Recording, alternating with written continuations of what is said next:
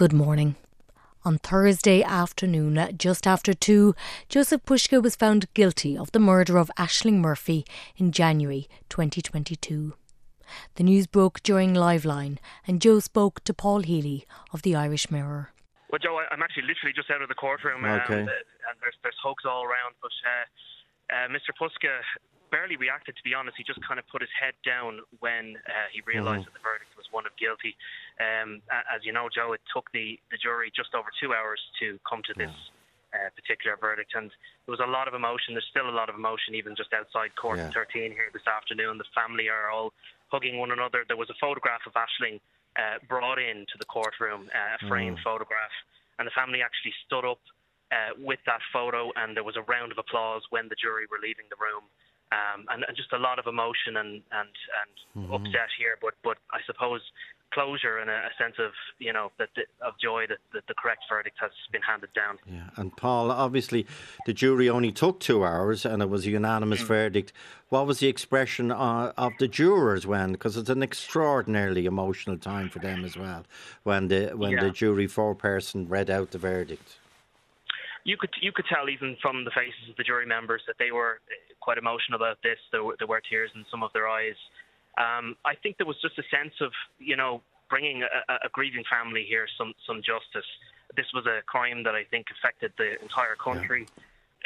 Yeah. It's rare that a journalist would offer opinion, but when you look at the evidence in this case, it was overwhelming. And Mr. Pushka, he told the Gardaí nothing under arrest. He continually lied upon lie, and then when he got on the witness stand last week, he really stunned everybody. And I think really that was the final nail in the coffin, to be honest, Joe, because once he started to tell this story, which he hadn't told anyone up until now, 22 months later, where he was supposedly the victim of an attack, where he was supposedly the person who was the only person who would have witnessed the murder of Miss Murphy, that he then stood over her, and that he then ran away after apparently trying to help her. I suppose once he began to tell that story, it was hard, really, for anybody to see it any other way. Also on the line, Irish Times legal affairs correspondent Mary Carolan, who had covered the 3-week trial. How difficult was it to cover this one, Mary, given the horrific nature of the attack on Aisling? It was one of those incredibly difficult cases, Joe. The Murphy family were in court every day, and they had to listen to a lot of very distressing evidence, particularly evidence from the pathologist about the injuries inflicted on Aisling. And they became particularly distressed when they were showing her blood-soaked white T-shirt and CCTV clips of her walking along the canal on what turned out to be her last journey. It was a very traumatic trial. Judge Hunt himself described it as more exhausting than any he had gone through in quite some time, and I think that feeling was shared by virtually everybody in court. And as you say, Mary, you don't have to be. I am the father of a teacher in her 20s, and you don't have to be a father of a young woman to feel empathy for that dear family and feel such hurt for what happened, dear Aisling. And Mr. Justice Tony Hunt had thanked the jury and spoke of evil in the room. Also on the line, Ellen O'Malley Dunlop, former director of the Rape Crisis Centre. It's justice. He didn't get away with murder, but it's the heartbreak of what happened and what happens to other women as well. Absolutely heartbreaking, Joe. I'm a Midland girl myself. I come from County Laois originally, and I know, how close-knit these communities are. And the Murphy family, it's horrendous what they've had to endure, not just the horrendous murder of their gorgeous girl, but also, going through that court case and listening to the awful injuries that were visited upon their beautiful girl. It's really horrendous. And what the judge said in terms of evil, sadly, this is the kind of thing we're having in our community. And women don't feel safe. And we, even walking out in the local park myself, anybody was walking behind me, I'd wait to let them walk in front. I mean, that's not good enough in today's world. But, today, really, our thoughts and our condolences are with that family and with that community. And as I say, thank God, justice has been delivered for them. From Liveline on Thursday. Ryan Casey, Aisling's boyfriend, spoke outside the court and thanked the Gardaí and the prosecution for their work and their local community for its support. And he spoke of the kind of person Aisling was. Aisling was a vibrant, intelligent and highly motivated young woman who embodied so many great traits and qualities of the Irish people and its communities. Her life had a huge impact on so many of those around her, and she was the epitome of a perfect role model for every little girl to look up to and strive to be. She was not only an integral part of our family, but she was also a huge shining light in our community, a community in which, year in, year out, she gave back to as best she could. And in Tullamore, a community remember Aisling Murphy and pay tribute to her life. Here's local journalist Vivian Clark. The local men's shed, they built a bench in August last year, and they assembled it and put it there. And their idea was, rather than this be a place of trauma, it would be a place of memory. And it's become a beautiful tribute to Aisling. I actually walk there every week myself, and every week I see that there are new flowers, new tributes, and it's actually a beautiful memorial. And I hope it brings comfort to the family.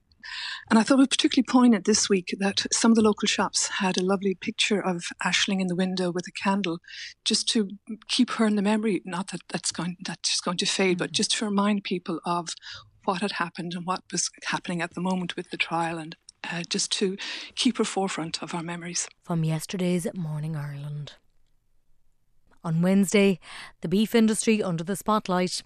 A case of atypical BSE was detected during routine testing. Now, it can occur naturally, particularly in older cattle, but it has resulted in an export ban of beef to China, and this is a blow to Irish farmers. On Morning Ireland, Mary spoke to Brendan Golden, chair of the IFA's livestock sector. How big a blow is this to Irish farmers who have been involved in the resumption of exporting beef to China? It's very disappointing to hear this, and when the news broke yesterday, I just felt, well, everything seems to be going against us at the moment, because we've been dealing with very high costs and everything over the last year or so, and then to hear this news was really disappointing yesterday, but I hope it can be resolved quickly, and I hope that the Chinese respond quicker this time round. The Chinese market had only just opened up after a 3-year suspension from a previous BSE case. And all the while, Martin Hayden, Minister of State with special responsibility for new market development at the Department of Agriculture, Food and the Marine, was travelling to promote Irish beef in Southeast Asia. He spoke to Claire from the Philippines. It is disappointing. There's no doubt that this has arisen, but once we knew there was the atypical case, it is really important to state first and foremost that there is no risk to consumers. As a matter of fact, the thing that always highlights to me when we travel abroad in putting our best foot forward at opening new growth markets and increasing the value of our exports is how well regarded Ireland is from a safety perspective. But then Claire put this to the Minister. Now, we're coming up to COP28 this month, and, we're getting €50 million from the Philippines from the beef exports, €40 million we were getting from China. The amount of time, money and effort that we're putting into this, really we should be focused on our 2030 climate targets and moves to reduce the national herd. Well, those things aren't connected, because we are going to reduce our emissions from our food production system. We've been set very ambitious targets in the area of agriculture to reduce our emissions by 25%, and farmers are well on the road to doing that. We've reduced our emissions already. That will continue this year when you see the reduced nature and use of artificial fertilisers. But the bald fact is, you're out in the world trying to sell more beef. No, what we are looking to do is open more markets to give our food companies the best opportunity to reach the highest value markets. So Food Vision 2030, our 10-year strategy, talks about increasing the value, not necessarily the volume, of our trade. However, Claire Byrne was not letting this one go. At a time when we are seeing climate change in action, we are seeing it on a daily basis. We are trying to send beef, which we know produces high emissions, halfway around the world. You're there in the Philippines trying to exploit a market that might be best left to the local producers rather than us sending our product, all of those air miles around the globe. So first of all, air miles in terms of transport of food is a minimal part of the emission profile of the food we produce. It's 1 or 2%. We are in countries that have very significant food security issues, who need that high protein food and have a demand in that area. And we produce that more efficiently than most other countries in the world off our pasture-based system. And if you take in particular the west of Ireland, where we have our grass fields and not a huge amount of other opportunities of agricultural produce to produce from some of that land, we produce that beef, that lamb, that dairy products more efficiently than probably anywhere else in the world. And, the Chagas-Mac curve shows we will meet our 25% reduction target, but we won't hurt the Irish economy in terms of doing that. We can still do that. Okay, so drive on, you're saying. Drive on in terms of the of value selling we beef get back all for our around the farmers. world. Because we produce it more efficiently than anybody else, and we're not resting on our laurels. Okay. We are in the lead in terms of how we do that, and we continue to make more efficiencies in the future. We have to leave it there. Now, all of that was on a Wednesday. The previous day, Claire had spoken to environmental journalist George Monbiot. Can you just paint me a picture, George, of how you think agriculture needs to change? What should they be discussing at COP28 in that regard? Yeah, so by far and away the most environmentally damaging component of agriculture is livestock farming. And I know that doesn't go down very well in Ireland or indeed in many parts of the world, but unfortunately it's just one of those uncomfortable truths that we've got to face. It's responsible for more greenhouse gas emissions than global transport. It's second only to fossil fuel burning. It's absolutely essential that we tackle that as well as fossil fuels. And yet there's very powerful lobbying to stop us even having a reasoned discussion about it, let alone making any progress. Mm-hmm. Because when we talk about it on this programme with any of the farming organisations or indeed with any farmers, they say there's a huge demand for what we're producing and we do it. Our grass-fed cattle are the most sustainable in the world. That's what we will hear. That's absolutely not true. In fact, grass-fed meat production is the most damaging form of production. I know people find that really hard to hear. It's very counterintuitive, but it's because grass-fed animals produce a lot more methane and nitrous oxide than indoor animals, but they also use a lot more land, which creates a massive carbon opportunity cost, as that land could be used to support forests and wetlands, which store a great deal of carbon. And instead, it's kept largely bare for grazing. And people don't want to hear this stuff, and the job of you and me, people like us, is to tell people what they don't want to hear. It sometimes makes us unpopular, but we still got to say it. Okay, let's distract ourselves. Here's Oliver doing Bono, doing hurling. I love the Bono stream of nonsense when he gets into it. I'm going to describe hurling now, which is like rock and roll, except with lean, mean men and women, sport with honour mythology mixed with sexual frustration, hurling. Don't even ask. Back in a bit. Welcome back. Joni Mitchell turned 80 on Tuesday, a true great, and so many programmes paid tribute to her music. And on the Fanning Files, the woman herself. And not a man easily starstruck, but when Dave met Joni... I've often been asked if I was ever in awe or just overwhelmed by anybody I interviewed. Once, Joni Mitchell, live on the radio in 83. It's a cracking interview, well worth a listen back. And if he was overwhelmed, he hit it, Fanning style. After you got that ukulele, after you learned how to play the guitar from a Pete Seeger record, you played the coffee bars, you were off to the Ontario Folk Festival, you married Chuck Mitchell in 65, you went off to New York via Detroit, and firstly others recorded your songs. Tom Rush did The Circle Game, Judy Collins did Both Sides Now. Now, in 1969, the first LP came out, then Clouds, Ladies at the Canyon, Blue for the Roses. Now, would it be too simplistic a generalisation if we're talking about those albums that what Joni Mitchell was up to here was sort of trying to sketch out the coming together of, say, love, freedom, communication and the cost of success? Those were the main themes, yeah. Absolutely. Love and freedom, the paradox of it, women in America were... freeing up their lives in a way from my mother's generation of women, there were more freedoms offered, and so the thing was slightly experimental, and so there were new things to contend with. We had more choice than our parents did, a lot more choice, which was very confusing. There were no guidelines. Yeah, well, like you said recently, for instance, that the anatomy of the love crime is your favourite subject. Now, as that is a quote, and since, like, putting it that way, that angle would suggest to me that happiness in a relationship you would think is a very rare thing. Oh, not really. It's harder. You understand, like, writing is a private business. If you're having a good time, you're less liable to be writing about it. And joy, I find a very evasive thing to describe. You know, you live it out. It's very present tense, whereas the things that go wrong require scrutiny and sort of wallowing, you know. So the easiest themes, my predilection as a writer, was driven into reclusiveness by some uncomfortable moment, was to take it apart and write about it. You know, I guess it was my form of therapy. You know, that's what a lot of my work is about. And on the wonder of blue on Sunday night, Louise Duffy and artists of all hues talked about the impact of Mitchell's truly iconic 1971 album, Blue. This is writer Ian Malini.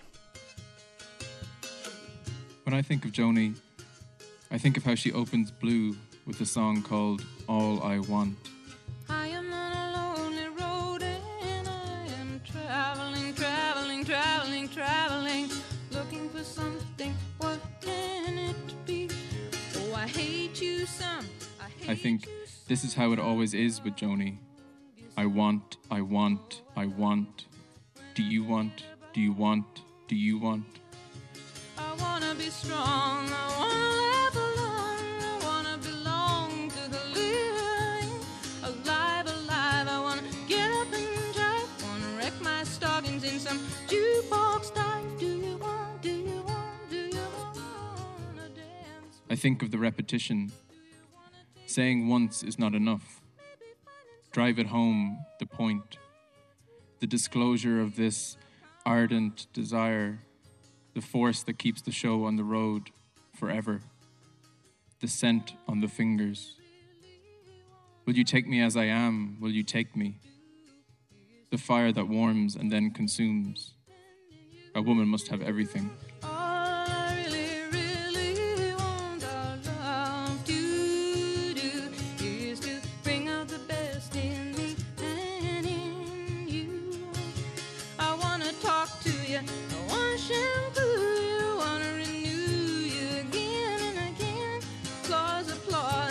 Life is our cause. When I think of your kisses, my mind seesaws. Do you see how you hurt me, baby? So I hurt you too. Then we both get so blue. The wonder of blue is right. Happy birthday, Joni Mitchell. On Arena, live from the Dublin Book Festival, writers Paul Lynch and Mike McCormack. McCormack's book is titled This Plague of Souls. But describing it and maybe even selling a few copies, well, he is not making it easy for himself. One of the things I wanted to establish when I was writing this book was could I write a book that I couldn't explain, a book that I couldn't talk about, a book that was divorced from its own. And this is my stab at that. And my editor at Tramp Press says, "Thanks, Mike. It'll be easy to sell that." And I wanted a book I can't explain or a book I can't talk about. But there are so many things in the book that I don't understand myself. That I don't find. I think they're clear. I think the book is clear, but there's a lot of questions about it that I can't answer. A lot of questions about it that you can't answer, a book that you can't talk about. Ladies and gentlemen, Mike McCormack, thanks very much.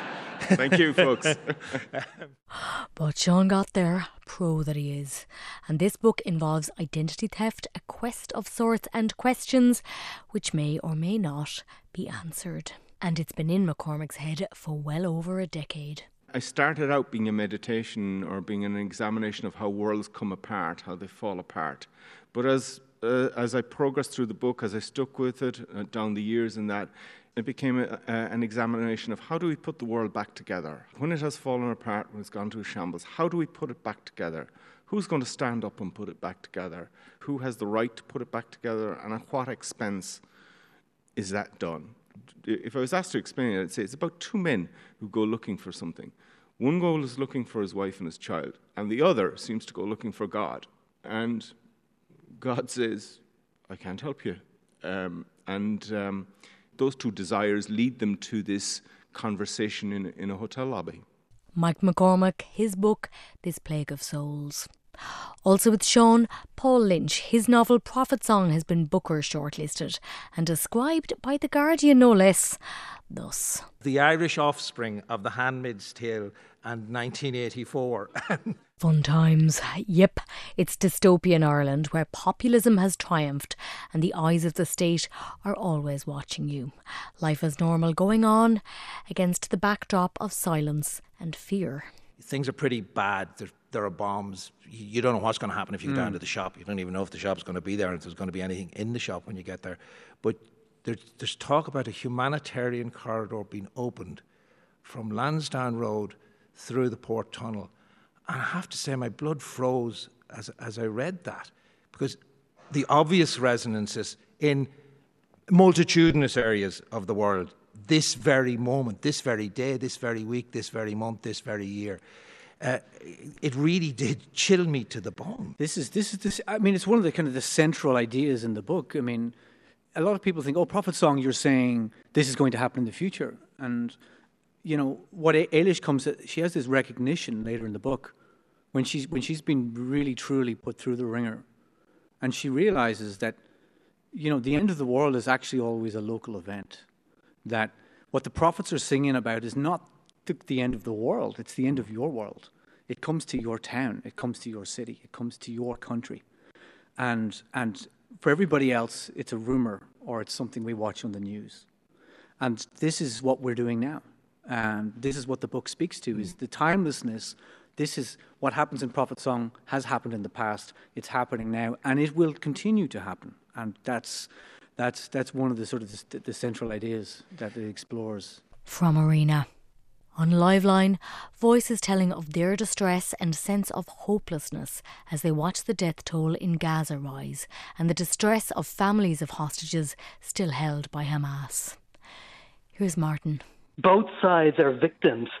And what you, sir, can do with me is be a voice of reason and say to the people of Ireland, please let this stop. Our government, our Taoiseach is doing the best he can, our Tánaiste, our president. I understand diplomacy and I understand the need to keep doors open. But we are watching every night, my wife and I watch a genocide being streamlined live on television. It's being streamlined live on television. We're sitting there drinking our tea, watching a genocide and watching people being murdered. And I repeat, both sides are victims. Jewish people have gone through untold horrors. But literally, our dog sleeps on the floor beside us in our bedroom and he wakes us in the middle of the night and I turn and my wife is crying. She is silently crying because we're thinking in the darkness, people are dying, they're rotting in the ground. And we're not doing anything. I say we, I mean humanity. It's not okay. It's not okay to say, let's look for a pause. That's insane. That what's happening is insane. And this is what he was proposing. Can we go, you and I, on a peace march? I would love to do that. A peace march, I say. Let us have the Jewish people. Let us have Palestinians. A couple of weeks ago, my wife drove to Dublin to go on a peace march, and a former minister called her and the people on the peace march a member of the Third Reich. I don't think she is, nor am I, but I would love to walk, and I mean it literally from the bottom of my heart. I'd love to go on a peace march with that former minister, hand in hand, because I don't think he really means it. The following day, more calls. Here's Lou. I'm absolutely paralysed with helplessness. I have 5 grandchildren. One of my granddaughters, is 8 years of age. Mm-hmm. So she's the same age as Emily Hand. And I year after year after year, I hear our leaders saying that we're a small nation, but we have huge influence in the world. And I want our leaders now to use that influence. I don't care who's to blame for this. But what we're seeing every night on our televisions is a scene from hell. And we're going to continue seeing it. We've seen it in Yemen. We saw it in Iraq. We saw it in Syria. We saw it in Afghanistan. War does not work. I don't know what we can do, but I do know that if we do nothing, we are wrong. And this weekend, marches and protests all over Europe calling for an end to conflict in the Middle East. With Cormac on Wednesday's drive time, Mark Ragav, senior advisor to the Israeli Prime Minister and former ambassador to the UK. He stood by his country's right to defend itself and its efforts to minimise casualties by asking people to move to the humanitarian safe zones in the south of Gaza. Where are the areas of non-fighting? Because you've also bombed the south. No, but not in the humanitarian zone. You know, the rockets are being launched from the south against our cities, so of course we have to respond. But in this area along the coast, the humanitarian safe zone, that is an area where people can be safe. And we urge people to go there. And the truth is, but people are telling us nowhere is safe. People are telling us nowhere is safe. That's not true. I'm just telling you what people are telling us in this programme. But can I tell you, the UN, where is safe in Gaza? Where is safe in Gaza? No, you have to know something. Gaza is not a democratic society. Hamas rules that strip of land with an iron fist. There's no independent civil society. And so all the people talking to you from Gaza, they can't speak out against Hamas. If you interview people, they all follow the party line, because if they don't... Even the UN, even Médecins Sans Frontières, definitely. Even the Palestinian... Of course, why? Even the WHO, they are all the people who are telling us that nowhere is safe in Gaza. But they're repeating what they're hearing from their local staff, who are Hamas or are influenced by Hamas. Cormac pushed him on this. So we're now told by Hamas-run health ministries in Gaza, for example, and authorities that 10,500 people are dead. They're also the numbers being used by aid agencies on the ground and the UN as well. 10,500 people. So what number of innocent civilians dead would it take for Israel to say, we better stop here? First of all, those numbers, as you said, come out from a Hamas-controlled Ministry of Health, and so we have to take them with a grain of salt. Secondly, your assumption in your question, if you don't mind me correcting you, is that they're all civilians.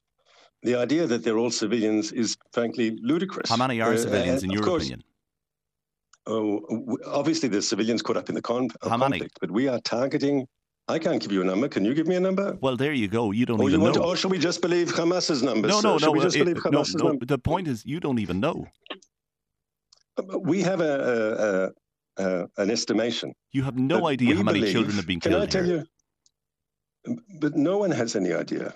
Unless you want to believe Hamas's numbers. International law obliges you to know. No, international law obliges me to defend my country when attacked. International law says that when there are humanitarian sites, and I can quote you the direct items from the Geneva Convention if you're interested, but if Hamas turns a hospital into a target of its war machine, if Hamas turns a school and stores rockets in schools, they have committed a war crime and they do not have immunity.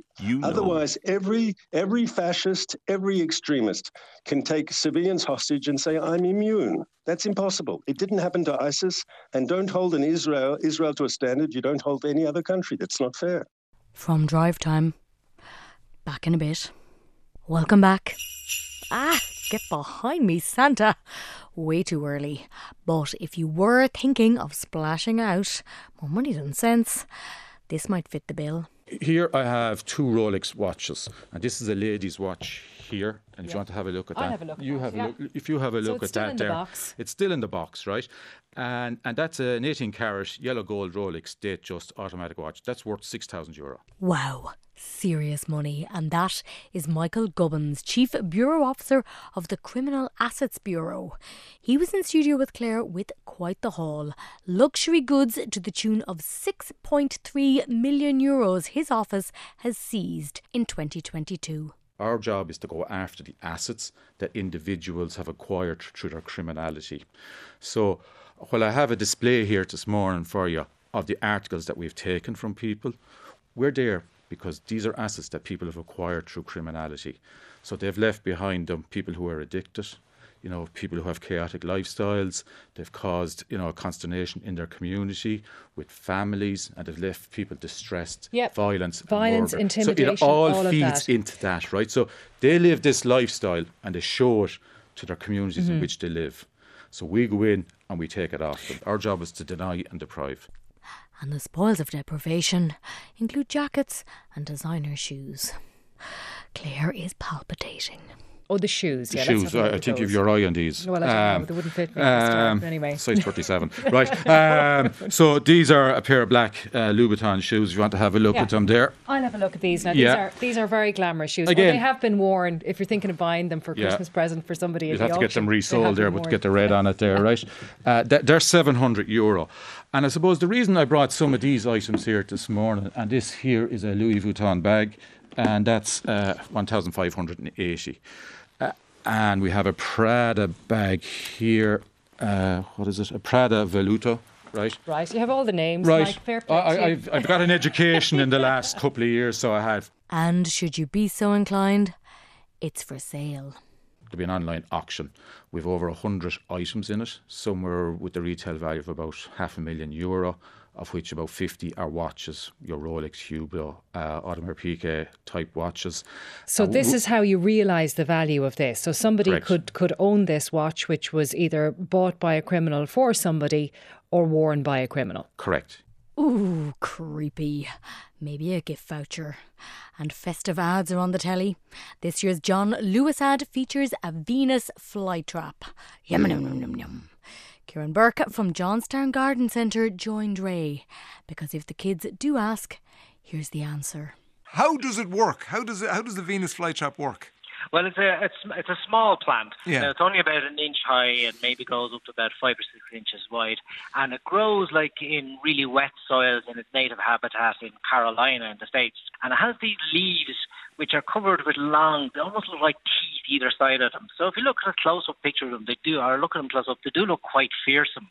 But inside these two leaves, which have a hinge at the base, they face each other. And inside those, there's tiny little hairs. Now, the flies are attracted to them and they land inside it, and when they trigger those hairs, these two hinged leaves close over and they trap the fly inside these two leaves. And then what they do is they release enzymes which basically kill and make the fly rot. And from the rotting flesh of the fly, they get their nutrients. Wow. And the reason why they do that is that where they grow in their natural habitat is the soil is very poor. So most plants will get nutrients from the soil as organic matter, like fallen leaves rots away. But because the soil is really wet and lacking in oxygen, it doesn't rot away. So this is how nature has adapted to use animals instead of dead plant material to provide the nutrients for the plants. Do they know what they're eating, or is it just anything that goes in? As long as it's alive and the right size, they'll eat it. Right. You heard the man. Keep those toddlers away. And on the History Show, comics, foreign comic books in the 1950s, a source of fear and possible corruption. Yummy. Ian Kennelly brought us this. It was not unusual for regional newspapers to describe foreign comics as, and to quote, vile productions, foreign trash, pornographic, or just plain evil. A typical example can be found in a Longford Leader editorial from June 1954. That the so-called comics which are being imported into this country in tens of thousands are responsible to a certain extent for the high incidence of juvenile crime is an opinion that is fast gaining ground here. It is amazing the large numbers of Irish youth who read this kind of literature. These imported comics colourfully feature torture, persecution, oppression, murder and sex. They appeal to the baser instincts and to the morons who will be found in every community. Youths who devour them voraciously are bound to be swayed by the false glamour given to crime and gangsters. The latter are often portrayed as heroes and daredevils, and the stories are liberally sprinkled with corpses, maimings, shootings, and scantily dressed ladies. We cannot allow the minds of our youth to be corrupted and debased by this imported trash. God damn it. And so a fight back in the form of a comic for the Irish. 1953 brought us The Leprechaun. The new comic was sponsored by the Society of St. Paul, an Italian religious order, which contemporary newspapers described as the largest publishing concern in Italy, and whose main purpose, they wrote, was to make the best use of the press, radio, television and the cinema for the spread and protection of Christianity. Science fiction stories were a staple of The Leprechaun. Those stories originated in Italian comics and were then republished in The Leprechaun, but the character names were changed to give them an Irish spin.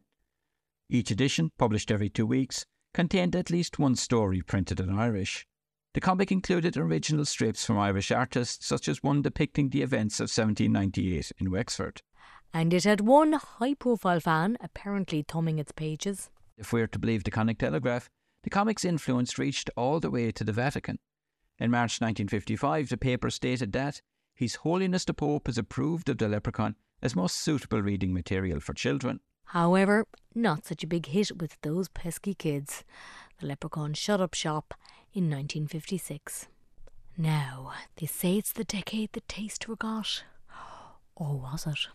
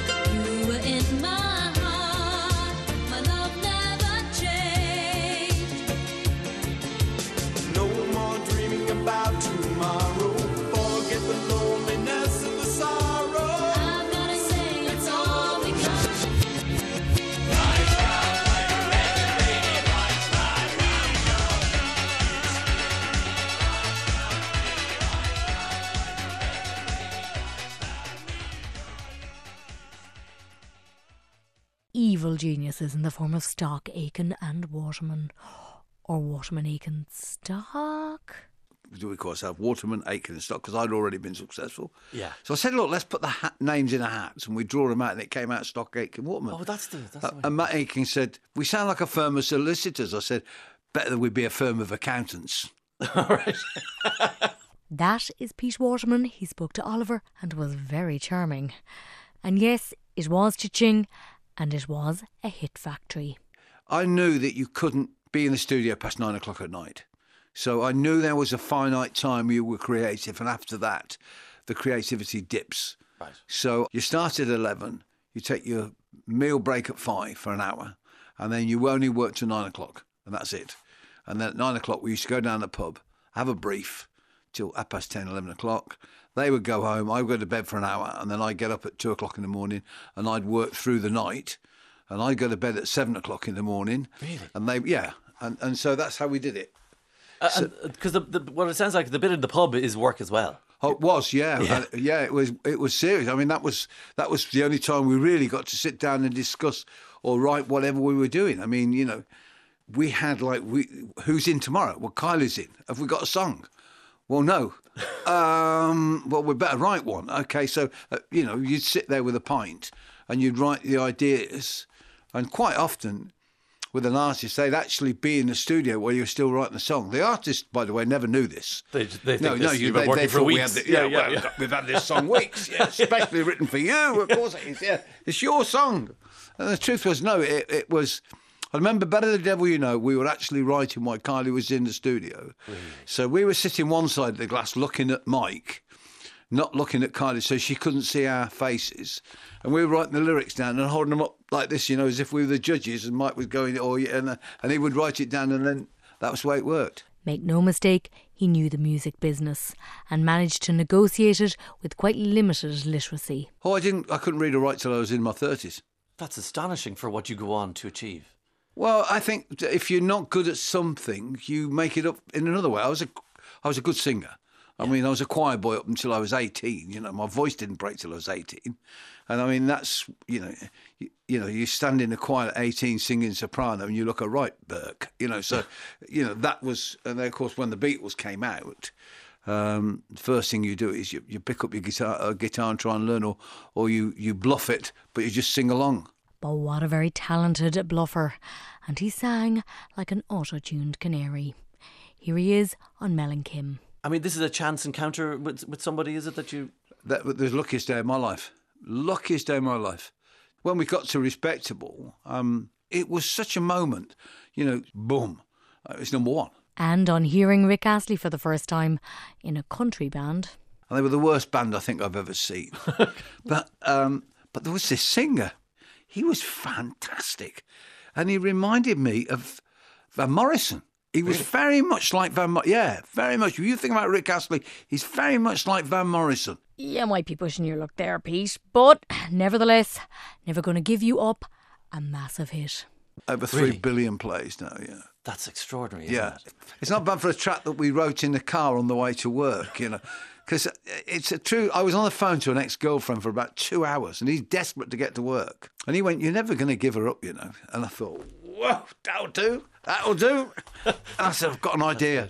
And we literally jumped out the car, ran into the building. I got my keyboard player and said, right, I've got this idea for a tune.